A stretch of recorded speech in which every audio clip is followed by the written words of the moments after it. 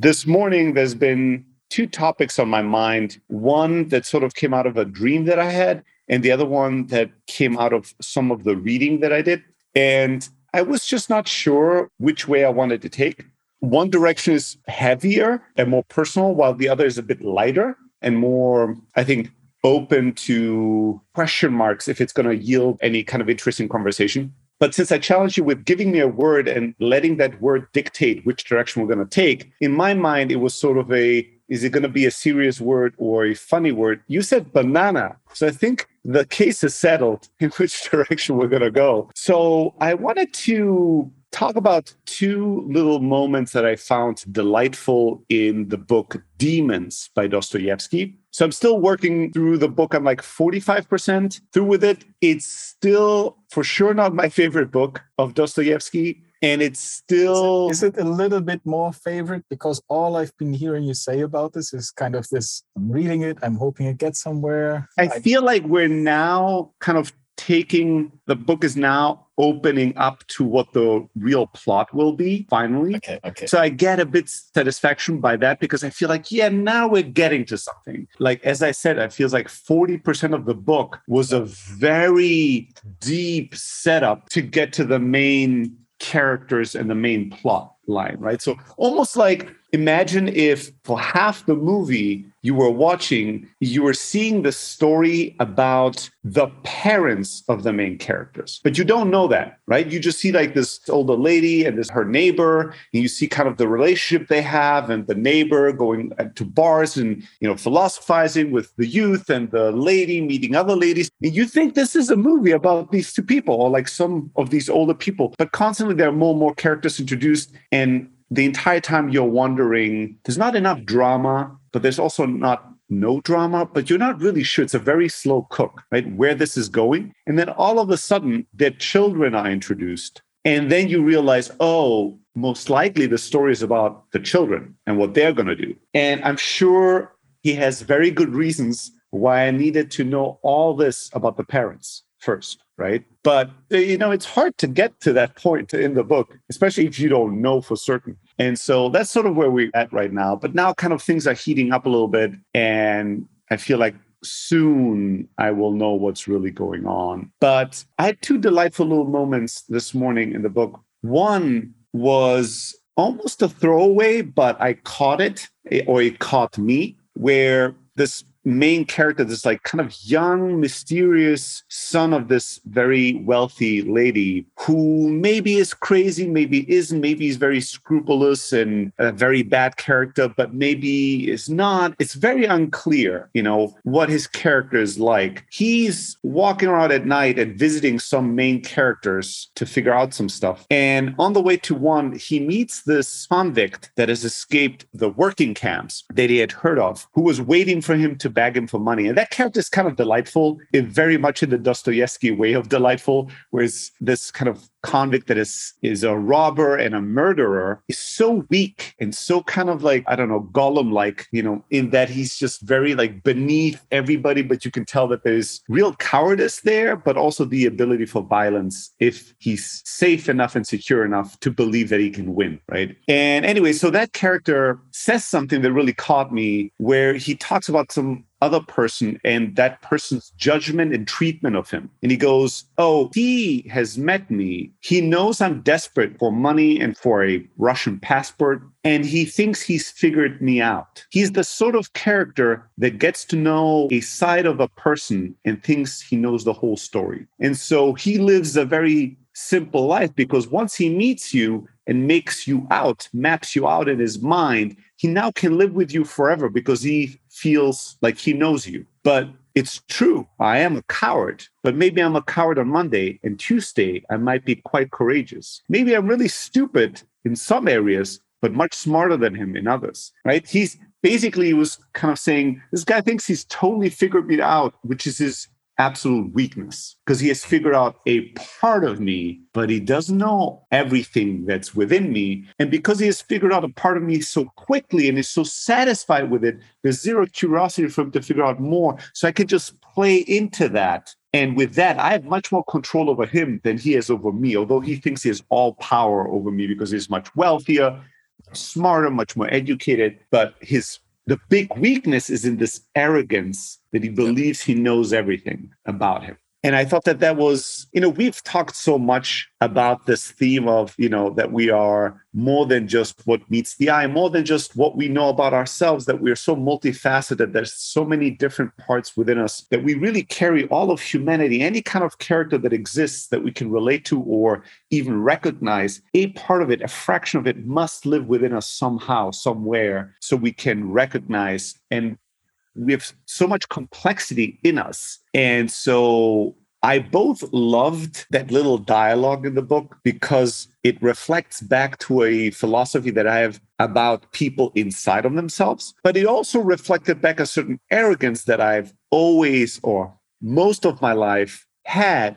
It's changed slightly. The edges are kind of rounded off a little bit, but it's still there fundamentally, is that I have this instinct to judge people really quickly. I've always had this as far as I can remember, even as a child. And for most of my life, I've been a fairly, I even hesitate to say I've been a good judge of character. Good judge of character, yeah. Yeah, yes. Not perfect for sure. Many, many, many mistakes. But on average, amongst all the people that I've interacted with, people would recognize me as a very good judge of character. And certain things I can sniff out very quickly, certain weaknesses in people, right? If they're false, if they're lying, if they're inauthentic, if they're insecure, if they're incongruent in some way, if something about them is inauthentic, that's something that usually I can feel and sense very quickly. So I've used that very brashly, right? Most of my life, I meet somebody and the first program that runs in my mind is to figure out what is their weakness. Am I going to open up to this person, or am I going to cast them out of my world, right? It's either yes or no. You're either in or out. And if you're out, I then sort of shut down, and everything I do from that point is trying to minimize any kind of interaction or time investment that I make into you and give you zero access to my life, right? And this is not just if you're a terrible person. If you can't get over that threshold of, in my mind, feeling like this is an authentic, honest person, then I'm like, not interested. And that has saved me from many heartaches and from many problems in life, right? Because I've never really been taken advantage of by anybody in that way. But that sort of very harsh, very quick judgment also comes with a worldview that is exactly what this character was saying, that I figure out some weakness or some inauthenticity of you right in this moment, and I'll cast you away. But, I don't know you. I know maybe how you are in this moment to me, or how you appear to be, but I don't know how you are tomorrow morning to somebody else. And again, there's certain situations where you have to make very quick judgments, and that's fair. And you can't get to know everybody. It takes a lifetime to even attempt to get to know yourself. And most of us will fail at this attempt. So saying that you want to give everybody a fair chance and get to know them really who they are,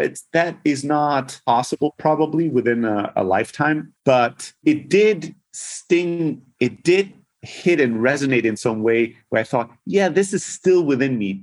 That possibility of judging someone or seeing something in someone. Oh, this person is really, like, I used to do this in interviews with people until people started giving me feedback that, yeah, every candidate that I got to talk to was a lot more nervous than when they were talking to other managers within our company first. And then these managers would tell me, yeah, but motherfucker, you're like the CEO, and these people, and sometimes, let's say, when we would hire some salespeople, they're huge fans of yours. They've been watching your videos, listening to your podcasts for years. Now they talk to you. Of course, they're way more nervous than when they talk to me first. So having that filter of realizing what is the situation, and yes, this person is acting in this way in this very situation, but that doesn't mean I figured them out. That doesn't mean I know them and I can shut down and close the book on them. This is who this person is. End of story. I don't need to know anything more. Sometimes it's the right thing to do because you're limited in time, and that's the job. Like when you're interviewing people, you don't have time to really get to know people super deeply. But in other situations, maintaining that humility of going, this person appears to be this way for me right now, but who knows? I've increased that level of humility in many areas when it comes to judging people's behavior. But I don't know, listening or reading this part of the book in the morning made me smile and say, yeah, that there's so much potential for mistakes and misjudgments because of that lack of humility, that ignorance of arrogance, right? That thinking you've figured out somebody very quickly and then thinking you know exactly who they are and how they're going to act in all situations. That can be a kind of a big pitfall. And the way that this like throwaway side character said these words was, very Dostoevsky in that it was so clever and so smart. And it's such a throwaway little line in a throwaway little part of half a page, but there's so much wisdom in it. There's such depth in it. So beautiful. The second part that I wanted to touch on that was also delightful, but, not in that way, I think more deep in a different way, was that the same character, this like young guy that's, I want to say nebulous, but there's a better word for it. Very, not ambiguous, nebulous. It's very unclear who he is, what his character is. He goes to meet this poor girl, this poor woman that's lame and mentally not fully there. She's like a little bit crazy, sort of, And it turns out that he's like a very kind of of the society, very high caliber, in the market to be married to another, lady, sort of prince. And turns out that he married this lame, crazy lady a while ago in secret. Nobody knows this. And so there's a lot of drama going around this. He thinks, or he's proclaiming that he's going to announce it to everybody, but his motives are not clear at all. At this point in the book, it's not clear if he did it because he loves kind of her vulnerability and her pureness of heart, or because he's so cynical that he wants to throw away his marriage and he wants to shock his mother and society and he wants to shit on everybody. And it's like a big joke for him. It's not clear, right? It's like, it's very much playing to both sides and you really don't know yet what it's going to be at the end. But he goes to visit her at night. And just a week prior, for the very first time, due to a number of accidents and weird circumstances, this little lame kind of crazy girl got to meet his mother and a bunch of people of society, of course, them not knowing that she's married to him, that she has any relationship to him. And so he meets her and he talks to her and they're going back and forth a little bit. And at some point he goes, were you insulted by that, visit? It seems like the way they looked at you and the kind of energy, the way that she felt around all these kind of people of his family hurt her or injured her or insulted her. And she felt like they were pitying her. And she goes something to the effect of like, them pitying me? No, I pity them.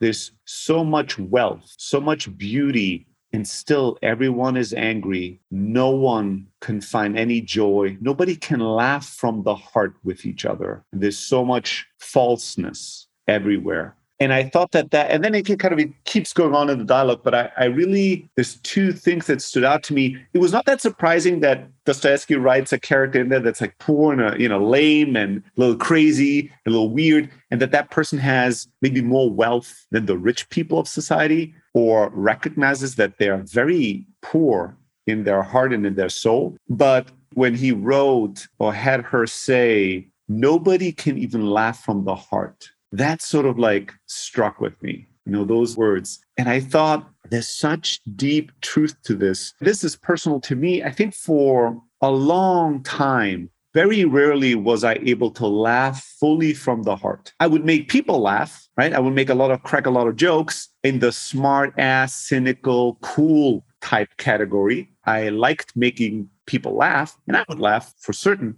But usually there was a good amount of control in my laughter. And I wasn't aware of this at all. And then I remember one day in New York, walking through Central Park, Sofian and I had taken a small dosage of LSD, and we had like a beautiful day of walking through New York and philosophizing about the universe and the world. And at some point it started raining like crazy and everybody disappeared from Central Park. It poured, and we were sitting on this little stone bridge and looking at each other and just drenched. It was raining and raining and raining. And we were laughing so much about that situation. The situation was so surreal. And afterwards, and we took some pictures together, like in the rain, kind of sitting next to each other on this little bridge. And afterwards, one of those pictures stood out to me where we both laugh. And Sophia, our good friend, said, I've never seen you laugh this openly. He's like, you're laughing like a child here. I love it. You laugh so openly, so freely here. And those words stuck with me. And over the years, and we had talked about this, I had mentioned, I don't know if I mentioned this on the podcast or not, but I mentioned that in the past, when I would see this laughter, this kind of smile on my face on pictures, I would always delete the pictures because to me, it seemed stupid. It looked stupid, like goofy, like I'm an idiot. So it was unattractive to my eyes. I didn't want to laugh like that. But it was actually the most beautiful laugh because it was the free, the open, the laugh from the heart. And that does not look cool necessarily on me. It doesn't look controlled. It doesn't look smart. It just looks joyous and innocent and open and free. And recently, one thing that I noticed is that I laugh like that a lot more. I see this kind of laughter and smile on myself on pictures or videos a lot more. And that's sort of what I would assume a leading, key indicator, a KPI I'm tracking closely that is encouraging. I'm like, oh, this is probably a good sign. Whatever is going on in my life, it's probably a good sign to laugh more openly, to laugh more from the heart. And when I read these words, like when she said, all this wealth, all this beauty, all this power, and nobody can even laugh from the heart. I was like, I don't know, it really hit me hard. I was like, that is so true. Maybe there's a little bit of sorrow in me because I recognize, there has been a long period of my life where I don't feel like I was able to laugh from the heart. I'm like, wow, there's a sorrow that comes with that realization. There's a recognition of all these circles of power that I'm part of, all these people I know that are so wealthy and so successful and so smart and so beautiful and so healthy and so blessed. And even they can't even laugh from the heart, they can't. And I'm like, wow, such poverty, amongst humanity, such tremendous poverty inside. It's the sort of famous quote of Bob Marley. Some people are so poor, all they have is money. It's like a lot of people work so hard, so tremendously hard to be someone, and then they become that someone, and it's so empty. It's so empty. And they're so afraid to be who they are, to be true to themselves in that moment. That was such a beautiful little observation. You can say it in many different words, but they can't even laugh from the heart, I felt was really poignant. And it really struck a chord with me. Yeah, that's beautiful. And you can even I almost feel like the one and the other connect together, like the first thing and the second thing from the book. Because sometimes these people that are so successful and rich and wealthy and powerful, right? They might be in their circle with rich and powerful people where they can't laugh from the heart, but maybe there's a part of them that they can only open up with, one certain person or a certain group of people where they then can do that, right? And it's again this, in one circle, you might just be stuck in this role, and in another circle, you might be someone different. Yeah. Well, think about it this way. People, maybe I've even said this, I've definitely thought this at some point, we all, or it's not that unusual, let's say it this way. It's not that unusual to feel that there are a few selected people that you can be your full self with, right? Where you're like, I can really relax and be myself when I'm around this person. But that is usually a very small number of people. Yeah. And if you think about the reverse, what would a life look like where you feel like you feel with your closest friend, where you feel most free around? What if your life felt like that all the time around anyone? Yeah. Right? It's a good something to aspire to. That is something to aspire to. Couldn't life, wouldn't it be beautiful for life to be more like that? And who makes the decision when you can be like this or not? It's not like somebody is allowing you out of a cage. You yourself, we ourselves decide when we feel safe to get out of the cage and when not. But safe in what way? Safe in the way that we think, well, how are we going to be judged? How are people going to respond and react to that? And there's good reasons that we are careful and cautious and protective, because, I see it now with my children, 10 and 8 years old, especially the 10-year-old that's very kind of socially sensitive and a very acute extrovert. I see how attuned he is to other children, to the kids in school, what they will like, what they won't like, and how important this is to him, and how great it feels when he hits the note, right? And when he gets that response he wants, and how injured he is when he gets it wrong, right? And I also see what kind of a Shark Tank it is. Jesus Christ, every day these kids are merciless with each other. They really are. They really are. They give each other the business, and that's all they have. It's just to look each other. And if there's a little blood in the pool, they're gonna come and eat you up. Right?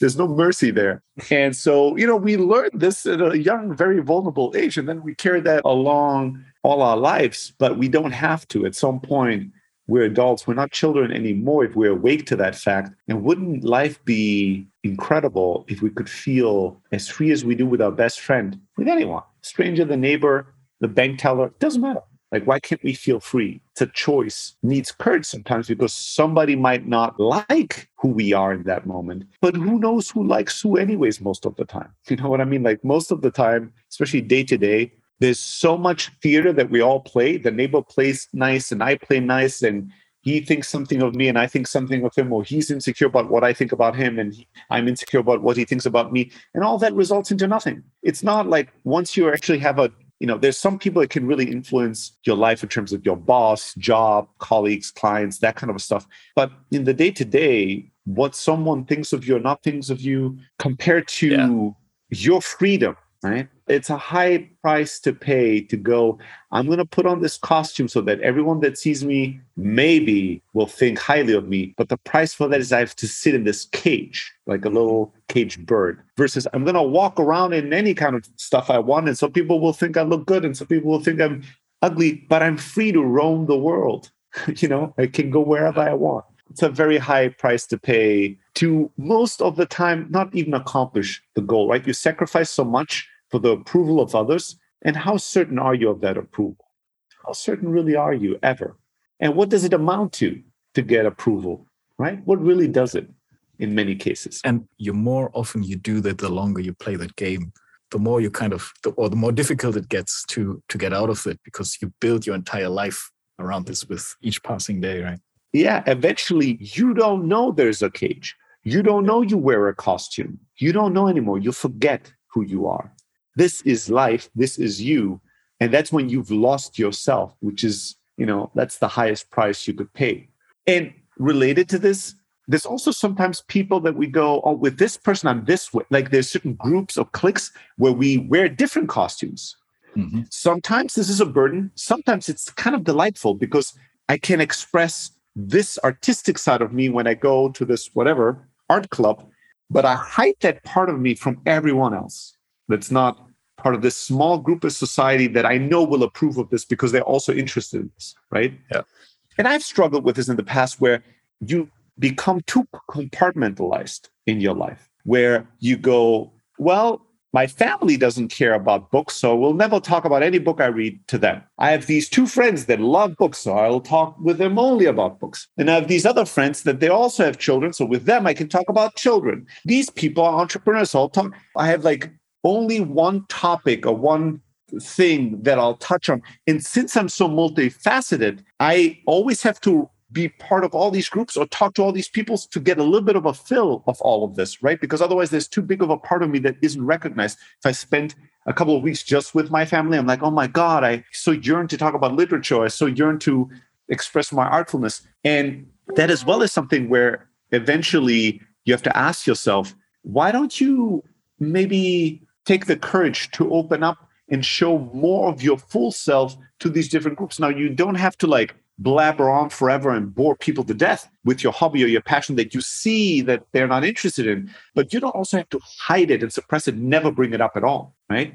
And it has taken me a while and still working on this, on opening up and talking to the people that are closest to me, like a lot of my family members, about the things I'm interested in, not just talk about what I know they are interested in, which is nice at times, but always ends in an unsatisfied, unfulfilled, and oftentimes kind of an empty feeling on my end where I go, well, they seem to like this 2-hour coffee that we have and all the things we talked about, but I wasn't able to be seen at all. I wasn't able to show myself. And I think ultimately it's also unfulfilling for them because they can tell that, yes, this person worked hard to see me, but they didn't show themselves to me. I couldn't see them. It's not a give and take, which usually and mostly feels more fulfilling than when you feel like the relationship is one-sided, even if you apparently are getting the better end of it. So learning who we are, having and finding the courage to show who we are to more and more people, and allowing also our, multifaceted self, our full self to be more revealed to the world. And with that, to aspire to more and more freedom, I think is a worthwhile goal, and maybe one, for certain not the only, but maybe one of the little hallmarks of that is when you're around friends, when you're around family, when you're around your colleagues or work, when you're around your neighbors, how freely can you laugh? Can you laugh from the heart? Was everything that happens there sort of polite smiles that are masked, and everything is a masquerade and a dance, but ultimately false and empty?